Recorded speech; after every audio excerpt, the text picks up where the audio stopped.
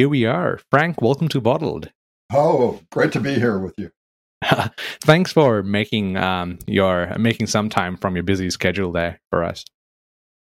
Yeah, I'm delighted to talk to someone on the other side of the world. That's always exciting for me. That's exciting, right? You're based in Utah, I believe.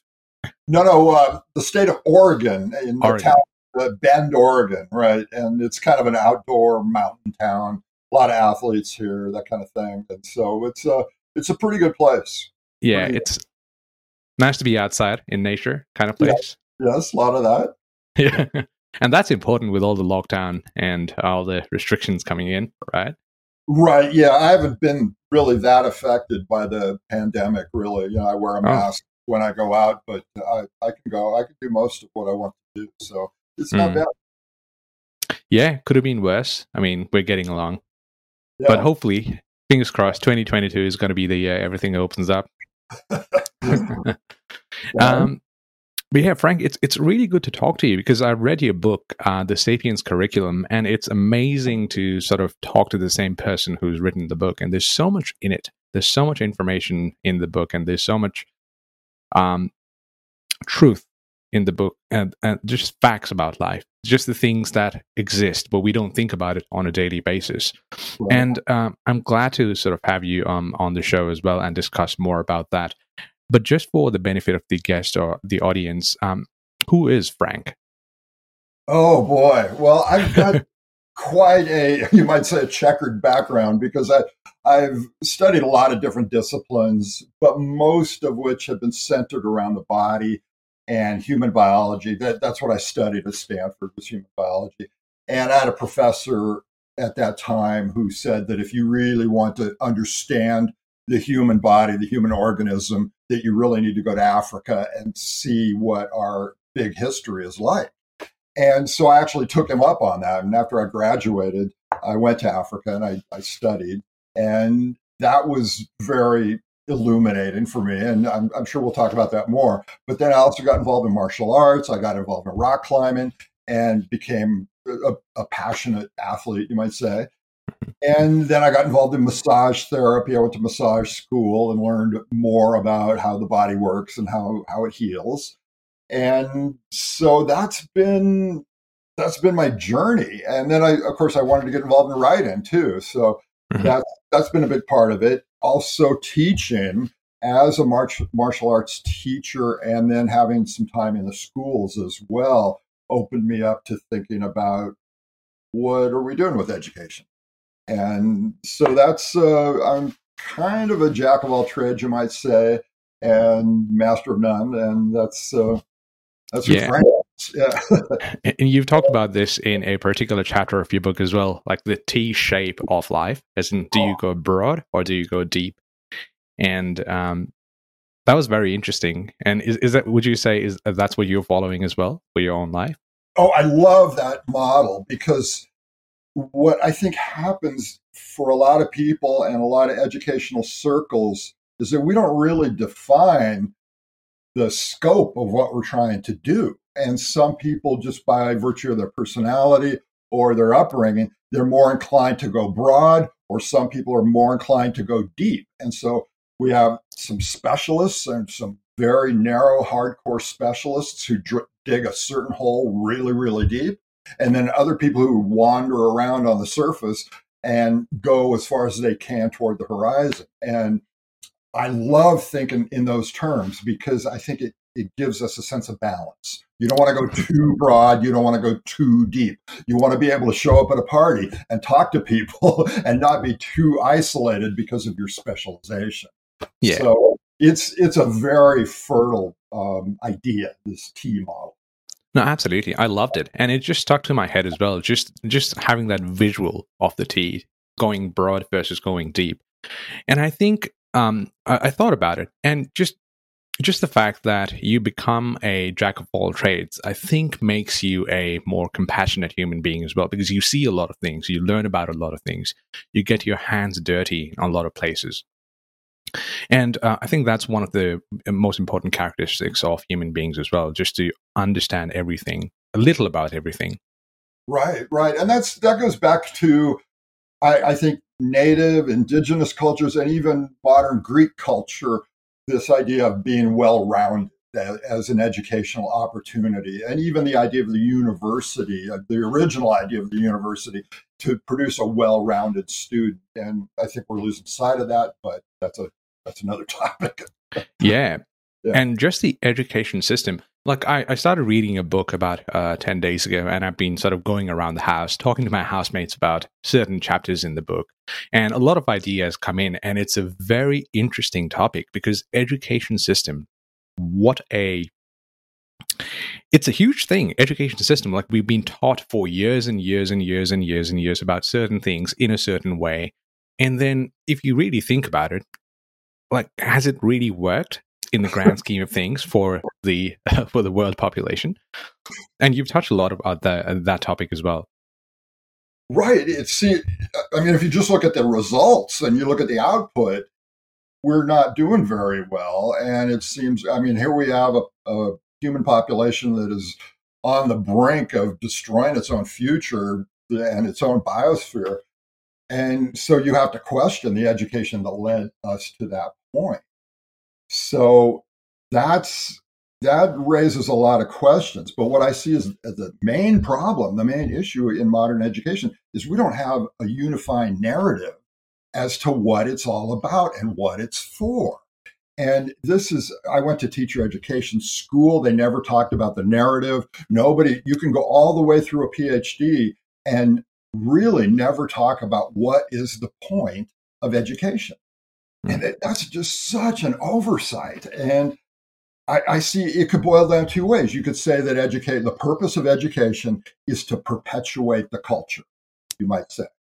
But other people might say, well, no, the purpose of education is to empower the student, which is a completely different narrative.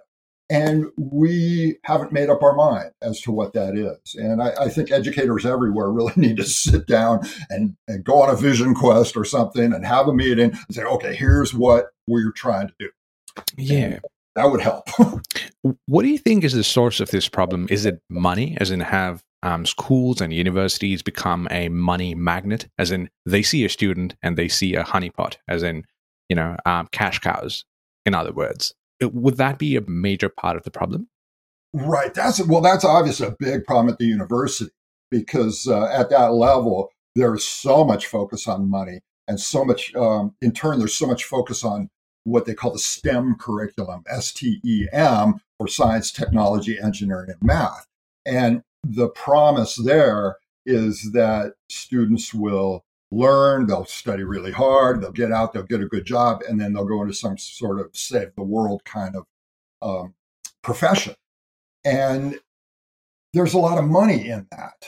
But along the way, I think we're losing sight of the humanities. We're losing sight of some of the basic things that are fundamental to the human experience. And that's a real danger. It is. It is. And in your opinion, what's the best part about learning about humanities and arts? Why is it important compared to the STEM degree? Well, in the first place, it's older, and I'm really interested in old things because things that are old tend to be powerful and they're proven. But the humanities give us a sense of story, and they help us explain ourselves to ourselves. They help us explain the world in meaningful ways. And STEM doesn't really do that. STEM is just a method for gathering knowledge. But the humanities tell us how to tell stories. And that is something we desperately need right now. What are humans doing on the planet right now? What is our role? What is our relationship to habitat and the earth? And we're not really even having that conversation. It should come from the humanities. And that's why I feel so strongly about this. I think we're in real danger of losing our ability to tell coherent stories about who we are. Mm. There is a stigma in Nepal where I grew up, and I'm going to say this shamelessly because there is an exam that comes in at the end of year 10, which is called the SLC, the School Leaving Certificate. Now, once you finish that, parents all around the country, they say, if you're a good student, you go for science. If you're an average student, you go for management or leadership or commerce. But if you are a pathetic, like a poor student, and you've been struggling all your life, you go for humanities. And that's been the narrative in Nepal for all these years. But then I started growing up and then started making new friends. And I came across a group of people who studied humanities, but they were immensely sharp. Like they were amazing students. And I must say, they are some of the most incredible people I've ever worked with. They're very aware of what's happening. They're aware of human intelligence, human emotions, and their ability to read the other person and just to be in coherence with them is incredible. And I was very touched by one of the chapters in your book about just this coherence, about being in sync with the other person. And you've given some exercises as well. Would that be a part of humanities and arts and life as well? Right. And this is kind of illuminated by new discoveries of how the human nervous system works. And basically, you don't have a standalone brain. Our brains are social organs, and they work best in conjunction with other people, and not just other people's minds, but their bodies. And if you look at human history, we spent the vast, overwhelming majority of our time on Earth is talking in direct conversation, one-on-one or one-on-several, to other people and their bodies. And so there's this immense flow of nonverbal information that comes across in those conversations through our posture, through our tone of voice, through our facial expressions. That has a direct influence on the brain. And now we're in real trouble because so much of our so-called communication has been digitized, and we've taken the body out of the process. And this disembodied communication is impoverished. It's nowhere near as good as whole body communication. And that, I think, is a step backwards. It's we need the whole animal to be involved in communication whenever possible. Now, obviously, there's times you have to do it, but I think the other thing that's happened is we've come to associate literacy with intelligence. So we meet somebody who's highly literate and we say, well, they're intelligent. And if somebody is not literate, we say, well, they're really kind of stupid. But that's a huge mistake, because if you look at the history of humanity, 300,000 years of Homo sapiens, 99% of that time on Earth, every human was illiterate. But nevertheless, extremely intelligent. So I think it's a mistake to associate literacy and intelligence. A lot of intelligent people are literate, but not necessarily so. So that's something that we need to take another look at. Yeah, and just this putting this value on a degree, just because you've done a master's degree doesn't mean that you're smart. Because, well, yeah, one of the most important things is to understand yourself and understand the surroundings around you. And yeah, I've been a big advocate of that as well, because I've always been an average student, but I've always understood myself in a way that, like, there are certain things I'm really capable of, but I don't think that is something universities and colleges and schools ever focused on. And that's one of the reasons I do the podcast, is like compensating on that gap that was there, just this human interaction, communication with others. Right. Yeah, sometimes you hear people talk about street smarts, and I think that's a real thing. But in the context of human history, you would talk about habitat smarts. Are you smart in relationship to habitat and the people in your tribe? And that's the original human intelligence. And we've kind of abstracted our way away from that. So. Yeah. And you see, a lot of people may argue that, so you're a very big advocate of the paleo way of life, as in the hunter-gatherer theory, and just that understanding of your bioregion and hunting for food, gathering for food, and being in a tribe. A lot of people may argue that this evolution that has happened now, like we're in 2021 and we've got almost everything around us, the argument may come across that this is what was meant to happen. Like, it's not that the paleo way of life is better than what it's now. Maybe this was a part of evolution. And have you ever come across that argument as well? Like people saying that it's not that paleo is better, but it's just a way of things happened. Right. And these futurists talk about the inevitability of these things and how everything's going to be digitized, everything's going to be artificial, everything's going to be nailed down. And this, you might describe this as the Star Trek vision of the future, right? Everything's going to be super clean, everything's going to work, and it's all going to be pretty.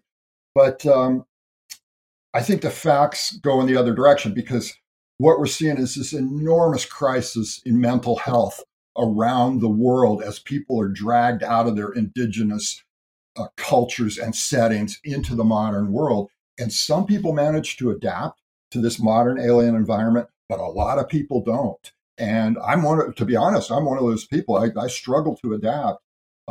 If I don't get my time outdoors, if I don't get my time in proximity to nature, then I start feeling it. So everything we know about the body points to the health giving benefits of being in contact with ancestral conditions. And it's hard to imagine, even if all the technology works as advertised, it's hard to imagine that will satisfy our bodies and our spirits, to be honest. So I think it's kind of a distraction from what we need. Yeah. So where do we begin? If we were to, let's say, for example, sort of change the way we live and become a better version of ourselves and make our communities go that way as well, where do we begin? How do we, where do we learn from the paleo way of life? Right. Well, I think the most important priority is understanding big history, because when you do that, when you understand the vast scope of human history and what constitutes the normal human experience, you come away with a completely different set of conclusions about who we are and what we ought to be doing. And so this is why I think big human history needs to be taught at the earliest possible stage in education. It's like, we are humans. This is how old we are. And we have a 300,000 year history. And almost all of that has been as scavengers, hunters, and gatherers. So we are all from this indigenous origin. And when you look at it that way, you come to a lot of new conclusions about mismatch and life in this alien environment. And you start looking for opportunities to reconnect with our ancestry. And Native and indigenous people have been telling this for a long time, and we're not very good listeners, but that's where we need to go. Yeah, and Frank, what exactly is big history, if you were to sort of go into the precise definition of it? Right. Well, this is super interesting, because up until quite recently, historians did all their work with written documents, because that's all they had to work with. So if you were in the early 20th century and you were a historian, you would go to the library and look at written documents. But written documents only go back some 5,000 years. So by that measure, you're going to be looking only at a very small segment of history. And then it was in the middle of the 20th century, you start to get these amazing discoveries about radiocarbon dating and the age of the earth and the age of plants and animals, DNA, and the whole thing. And now all of a sudden, this completely new scope of history is opened up to us. And there's a fellow in Australia, David Christian, who has pioneered this study of big history. And he's got some great teaching materials on that. But that is the new way to teach history. It's very exciting. And is it in curriculums at the universities or schools today, or no? Some. And there is a big history project. There's a website where teachers can go and learn this stuff. And I think it's essential that we do that. And it's been such a huge paradigm shift that education is never going to be the same. No. And it's not going to be the same, and it's going to take a while for it to change as well, if it has to change, because we are approaching 8 billion people on the planet now, and there's a lot of philosophies, and there's a thought process that's already been ingrained into our brains, and for someone to come and say that you've got to learn about history in order to lead a better life, it's just a hard concept to grasp for a lot of people. Yes, yes, right? yes, because we're so many of us live by what is called the myth of progress, and especially in the West, the modern West, and the so-called visionaries, they're really interested in this idea that things just keep getting better and better. And in terms of technology, that might kind of be true. But if you believe the myth of progress, that everything just keeps getting better and better, then you tend to discard your ancestry. You tend to come to the conclusion that your ancestors were were not up to par. They were not as smart as we are because they were just sweaty cavemen living, in the bush. And that's a mistake. That's a major mistake. So this myth of progress, I think, is something that we're also going to Yeah.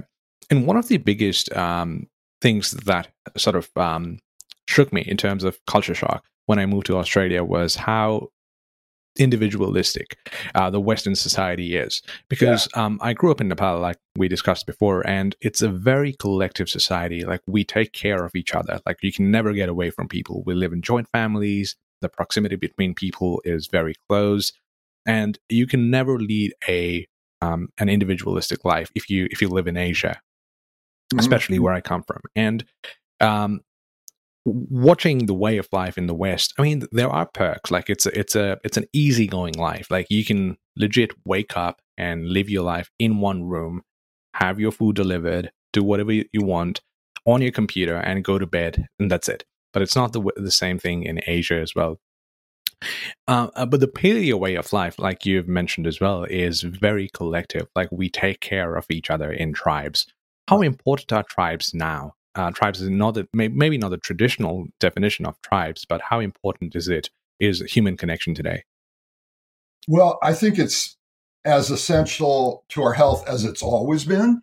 But the problem is our tribes are so ambiguous now, and we're as a people, we're always making up and breaking up, and our tribes are always in flux. And one day you're part of one tribe, and the next day you have new affiliation. And so that is incredibly stressful to be constantly wondering what tribe you belong to. And that's never happened before in human history. In other words, it's historically abnormal to try and live that way. And yet we're kind of being forced into it. So I'm not sure what the solution is there, Hmm. except keep your friends close and try and maintain some kind of coherence in a tribe that you can rely upon.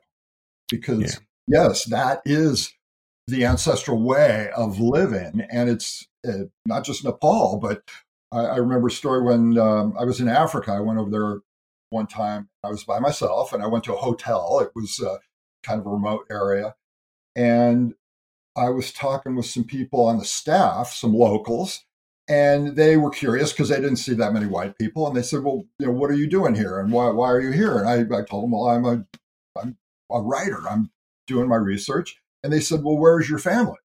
I said, "Well, they're back home in the United States." And they couldn't understand. They said, "Well, why didn't you bring them with you?" And I said, "Well, we don't just don't work that way in the US. We have this individualized culture, and that's not how we do things." And they still couldn't understand it. And that was a big moment. Yeah, and just bringing your family with. I mean, yep, I agree to the gentleman. It's just the fact that you take your family with you, and you're sort of always with them and in coherence with them, with your friends as well, and just being an individual in the Western world. It sounds cool. It sounds like the standard way of life, but Mhm. ultimately, where it leads to is not a very pretty place. It's like you become lonely at a certain point. Yes, and that's a huge complaint of people in the modern world. There's survey after survey finds that a lot of people now are complaining about loneliness, and especially in the modern industrialized West. And it's really no surprise when you think about it. That's how we set things up. There's a New York Times columnist named David Brooks, and he talks about this individualized culture as the big me. And that's where people put their emphasis now on the big me. And it's kind of fun for a while and maybe empowering even for a while and liberating for a while. But it's got to circle back. People. 100%. It's just Yeah. that connection, that touch with your family and your land is incredibly important. And I think that makes you a happier person. Yes. And I was reading this article about why people in smaller countries are happier. And one of the theories, like there's multiple out there, but one of the theories is that there's a very simple life in poorer countries, in smaller countries. Mhm. And you're relying on the other person in your family to sort of work with you in order to achieve a common goal. And there's not a lot of desires. All you really want is a decent paying job and food at the table and your family to be happy. So there's not a lot of desire. So you're living your life, and there's always someone to blame. As in, if something's not working out for you in a poorer, smaller country, you have the government to blame for it. You're like, Right. fuck the government or something like that. Right. Yeah. And there's always this thought that I'm not doing well because the government doesn't provide me with these, X, Y, and Z resources for me to attain my goals and become a much richer person. However, in the West, in richer countries, you don't have anyone to blame, especially in Australia. It's perfect, like it's beautiful, and everything works here, and it's safe, and there's not a lot of crime. Obviously, there are problems, but it doesn't really affect you on a day-to-day basis. Mhm. And if you don't succeed, you've got nobody to blame. You've got Right. all these resources. You could have gone outside and talked to people and made things happen, but you stayed home. And that's one of the I've read that's one of the sources for depression in richer countries. Would you agree to that? Oh, absolutely. Yeah. It's almost, if you wanted to design a social setting to produce depression, that's what you would do. You would design a highly individualized culture, and that's what we've done. So it's we once again, I mean, the theme is always reconnection, reweaving ourselves back into habitat, reweaving ourselves some sort of coherent tribes. Yeah. And having this tribe with you, there would be conflicts, as in, let's say, for example, you're with your friends and family in a certain place, and you've had this, or in a certain group, and you have some sort of conflict. Would you happen to have a certain, would the Paleo people have a certain method of diffusing this conflict if it was to happen in a certain tribe? Yes, and my source on this comes from a book called The Old Way, and the the author Elizabeth Marshall Thomas. She grew up as a young girl. Her father was an anthropologist, and this is in southern Africa. So she actually grew up with the San Bushmen, the Kalahari Bushmen. And in one of the chapters in the book, she talks about this, that there were conflicts. These are human beings, and they argue about things, and they have their fights. She said what they would do, they would stop everything. They would say, "Okay, we're gonna set up camp here for the night, and we're gonna talk this out. And if we have to stay here for 2 or 3 or 4 days, we're gonna keep talking until we get this sorted out." And there was no time pressure to, you got to resolve this right now and move on. It wasn't like that. It was like, no, this is a rift in the fabric of our tribe, and it's important. It's important that we deal with it, and let's sit down and take it seriously. And that Yeah. was a big eye opener for me. I mean, the whole pace of life that she describes is really exciting because it wasn't just conflict, but for example, sleep. Yeah, you can sleep whenever you want in a Kalahari tribe. There's no stigma attached to rest, sleep, or any of that. Just everything moves slower, and it works. It's the most successful culture that's ever existed on the planet. So, Yeah. And talking about sleep, that you mentioned it, one of the chapters in your book, I absolutely loved it. As in, if you're tired, just go to bed, just take a nap, and it's okay. And we're not sure where the stigma came from, right? As in, if you take a nap, you're considered to be lazy, or if you sleep for longer, you're considered to not have goals. You've got to wake up at 4 o'clock in the morning. That's where did it come from? well, that came with industrialization, and this was the capitalistic takeover of modern Europe and modern America, and all of a sudden, oh, this is the story of the Luddite revolution that was eventually quashed by the capitalists. That all of a sudden your native culture and your native way of living was no longer acceptable. And so now you have to start showing up on time, and you're not permitted to sleep, and you have to keep it going. And that ethic, that work ethic, has even infected education as well. Mm. The new So, world. yeah, there's a lot of videos coming on Facebook or Instagram. All these entrepreneurs talking about how they slept for 4 hours, woke up at 4 o'clock in the morning, and then did their thing. And a lot of people try and mirror that. And ultimately, what it does is make you depressed. I'd rather have an 8 hour sleep and do the best after waking up at 8 o'clock in the morning. And I think it's what you do in the hours that you're awake. That's what matters. Right. And what's happened is we have framed sleep as a selfish activity. And it's really not. It's actually a pro social activity, because when you sleep and you wake up rested, you're better at making decisions. You're better at interacting with other people. You're better at caring for other people. And so sleep is a pro social thing. It's not selfish at all. And No. it's important to frame it that way. Yeah, and it's important for that to be taught in schools as well. I think a lot of what we've discussed comes down to the education system, as in what we're taught, because ultimately that's what children go through. That's the most important time of their lives, as in what they learn at schools, Right. right, and at homes as well with parents. And I wanted to get your view because you've got very specific thoughts, and your thought process is amazing, incredible. And I wanted to get your views on gaming or video games.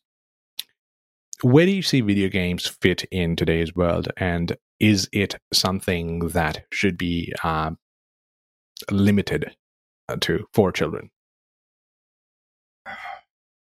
Well, I'm a bit of a Luddite on this, and I haven't played. The last video game I ever played was probably early on when they first came out, Mm. and I I'm really skeptical that they're a good thing for people. Now, I know there's some people who seem to use it as a genuinely creative pursuit, and they can keep it in balance, but it's also highly addictive. And some people, I think it takes them down a rabbit hole that's really hard to climb out of. So it's the dose makes the poison, right? Like so many of these things, a little bit can probably be a good stimulus for creativity, but that you hit that tipping point, I think, pretty early. And Yeah. it's the other. It's not that they're so bad in and of themselves. There's a displacement cost to playing video games, because every hour that you're on the computer, that's an hour that you're not outdoors. That's an hour that you're not interacting with living systems. And so in that sense, you become dumber for every hour you're on the computer. You're not in contact with the biosphere. And Mm. that's a big deficit for the body and for mental health. So yes, I think we have to be really careful. Yeah, and just talking about going out and being in interaction with the living organisms outside. Today, we classify humans in certain with certain terms, such as extrovert or introverts. And a lot of introverts, they tend to say, "I like to stay home," or "I can stay in one room for hours and hours and hours, or for days, and read a book or do something."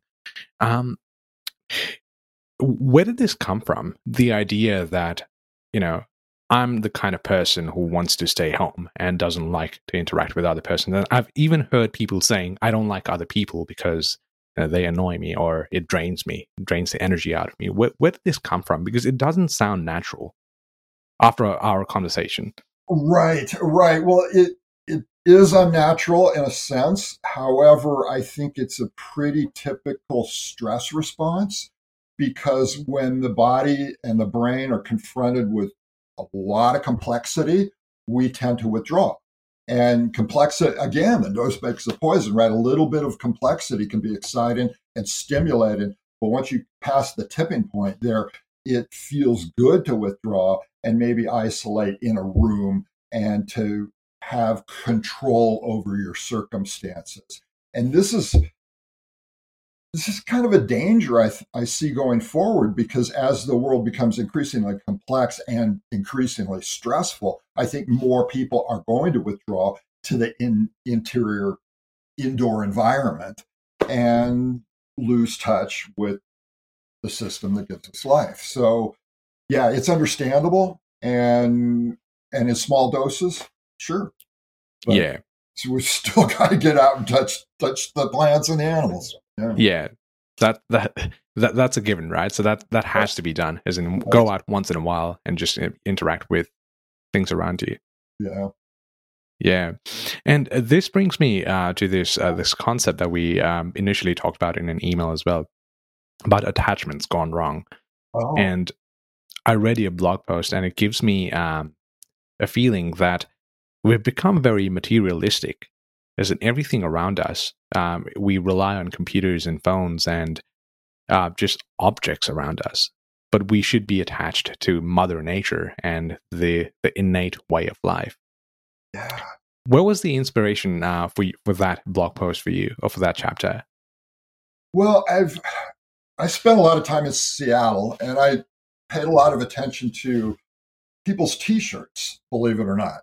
And people have on their T-shirts they're one of their favorite attachments, and it's over their heart. And a lot of times it's the name of their company, or the name of their favorite software system, or their favorite computer application. There's a lot of tech in Seattle, and people attach to these things that are historically wildly abnormal. And I'm wondering about that. Or people attach to their vehicle. That's a big one. Their motorcycle, their pickup truck, whatever it is, or any number of possessions that they might have. And I keep thinking about the paleo. What would you attach to in the paleo? Well, you would attach to your mother or some other caregiver, because we always forget this. When you're born, you are 100% helpless. You cannot function without the help of another human being. And so we come pre-wired to attach to another human being, or maybe several human beings. People are going to take care of you. That's absolutely essential. If that fails for any reason, then you're going to go down another road in terms of your neurobiology, and you're going to be more primed for vigilance and stress reactions to the world. You're going to see the world as a more dangerous place. But if you attach successfully, then your body's going to turn on these growth hormones, and you're going to grow into a full function human being. And then, of course, as we've talked about, attachment to habitat. I am the land is me. I am the river is me. I am the forest is me. These are historically normal ways to think. And now we've come up with all these compensations. If those two things fail, then you're basically lost in space. And then you have to reach out and attach to your motorcycle or your pickup truck or whatever else it is. And these are compensations. And they just don't work as well. No. So where do we start? Would you say minimalism is the way to go, as in having the least amount of items that help you live a normal life? Yes, I really like this idea of minimalism. And I was introduced to this in the world of climbing, especially through the writings of Yvon Chouinard, who was the founder of Patagonia. And this was his whole idea of how to own things, what kind of possessions to own. You want the best possible possessions and the least number of possessions. If you have the best quality stuff, you don't need very many things. And this is what the big rap on Americans and Westerners in general is that we're too materialistic. But in a way, that's not really true. It's almost like we're not materialistic enough, because we don't value the stuff that we have. So we just buy and buy and buy, bury ourselves in this mound of stuff. And then we have to manage it all. And that's a really stressful way to live. So in the world of climbing, people say, look, just get the minimum, but make it really good. And then all of a sudden, life becomes so much easier and more enjoyable, because the stuff that you do interact with gives you pleasure. And then you don't have to worry about managing a whole pile of stuff. Yeah. So, minimalism, alpine style, that's another word for this, is, I think, an incredibly valuable philosophy. Yeah. And from what I've heard, the Japanese do this best, right? Having the least amount of items in your home. Yes. And I spent time in the martial arts, and you go to a traditional martial art dojo, and it's got nothing in it. I mean, it's the white walls and the white mat, and maybe a couple of iconic calligraphies on the wall, or maybe the picture of the founder on the wall. and that's about it. And you're there to focus, and that's what happens. So it's a beautiful, and a lot of modern yoga studios are the same way. Um, Courtrooms Mm. are the same way. You see it here and there, these minimalistic environments, and they really work. Yeah. And from what I've heard, the Japanese, they really try and preserve their culture. And it really, I think it's one of their biggest selling points as a nation and as people of a country as well, just to preserve what you've grown up with for years and years, for hundreds of years. Right, and that's a natural thing, is to attach to the culture you grew up with and try and preserve it. We see this now with Native Americans who are doing a lot of work trying to preserve their culture, and it's hard work because the commercial industrial complex is so powerful. It's kind of a David and Goliath thing, but it's really important work. Yeah. And in regards to minimalism, you know how sometimes we accumulate things like laptops or new shoes or bags or whatever we have in the house. Do you have a process of discarding things you don't need? Because I think one of the chapters in your book says if you haven't used something for 20 years, you probably don't need it anymore. Do you have something that you've devised for yourself? Right. Well, I give a lot of stuff away. I mean, I get pleasure from that, and I don't like the haggling that comes from trying to sell some used piece of thing. I try always on the lookout for a needy person that I can give something, Mm, and that's a win-win. And I enjoy it. It gives me pleasure. yeah. I think many years ago, I was in a very rough patch in my life, and I don't know what happened to me, but I started giving stuffs away, even things that I would use on a regular basis. For example, a mobile phone charger, like a wireless charger, which was not very. I used to have a wired charger, but I used to give the wireless one away, or I used to give shoes away, or I used to give my possessions away. And I wasn't in a very healthy time in my life compared to what I am today. And I've read that this is one of the characteristic of people who are depressed as well. That you give possessions away and you try and have the least amount of things in your home and for yourself, which was a very intriguing concept for me, and I found it very interesting. Yeah, I would definitely play with that idea. The relationship between material possessions and depression, and Mm. yeah. I said, and once again, the dose makes the poison, right? A little bit of possessions, it can go a long way. You hit that tipping point, and now you become just a manager of stuff, and that's Yeah, stress. Yeah, drains and you it's out. and it's very hard to resist that temptation now, right? To buy things, just the buy now button. You want to go for it. If you Oh go to yeah. a if you go to a shopping website, there's all these discounts and flashy sales advertisements coming in, and you can't help but just spend that $10 and get this flashy gadget that you don't need. Yeah, you attach to it for a little while, and you realize, oh, well, that's not making my life any better. Yeah. So I guess the solution there is to detox, as in just to stay away from your mobile phones or computers for X many hours a day. Yeah, and I know a lot of people are doing hard limits on that, or there's software to do that. And I don't really know what the answer is, but I think you have to limit your ambition online and just say, look, I you triage it down, say this is what I want to do, this is what I want to accomplish, and once I'm done with that, then that's the end of it. And scaling back some of our ambitions, I think, is a good thing. Yeah. But Frank, yeah, it's been fun talking to you. I guess before we head to the final part of the podcast, what's your parting message for the world? How do we make this place better? Right. Well, I think we're in for a pretty wild ride, and things are going to be really challenging in the decades ahead. And I don't see any way to avoid that. There's a lot of people who say, well, we need a technological fix, and the technological fix is going to just carry us through. And I don't see it quite that way. I think we're in desperate need of a narrative. and a desperate need of a new form of education, getting people to focus on what really needs to be saved right now, and that's habitat. I mean, the destruction of habitat, that's something you just don't bounce back from. If you destroy habitat, it takes a long time. And so we have to prioritize that. Mm. We also have to put the emphasis on telling a new story about who we are and what our relationship is to the planet, because we're not doing enough work in that respect.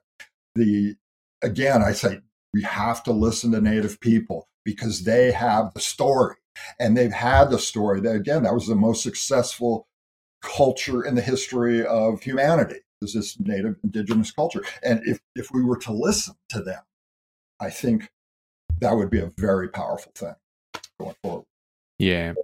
Yeah. So just look back and see what's important and learn from the elders. Yeah, absolutely. And this whole thing with the elders is really interesting right now, because we do the inverse of what Native people used to do. Native people universally valued the wisdom of the older people in their tribe, because the older people had seen more. They'd seen more hunts. They'd seen more seasons. They knew more. They knew how to bring the tribe into the future.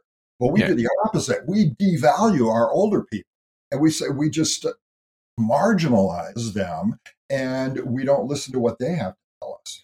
So we need a change of heart on that one as well. Yeah, we think we're smarter because of all these technological revolutions and just advancements coming in. We don't really check to see how it's really affecting us and where we came from, the struggles that we had to solve or climb through. Mm-hmm, mm-hmm. Yeah, and just the last chapter of your book, I forgot what the name of the chapter was, but it was about being a leader, as in the elder of the tribe. Does that be it? Tribal eldership, and I also write about what they call servant leadership. Mm-hmm. So servant leadership is basically the humble position. It's the modest position of the leader of the tribe who says, I'm actually working for you. You're not here to glorify me. I'm here to be a servant leader. I'm here to work for the tribe, to help the tribe get into the future. And you hear some people in leadership and business schools talking about servant leadership, but it doesn't get the attention it deserves, because CEOs in America, at least, are rock stars, right? And they make millions of dollars, and they are inaccessible, and they really aren't acting as servant leaders. So that's another thing that we work on. Yeah. Wise words, Frank. It's been incredibly fun talking to you.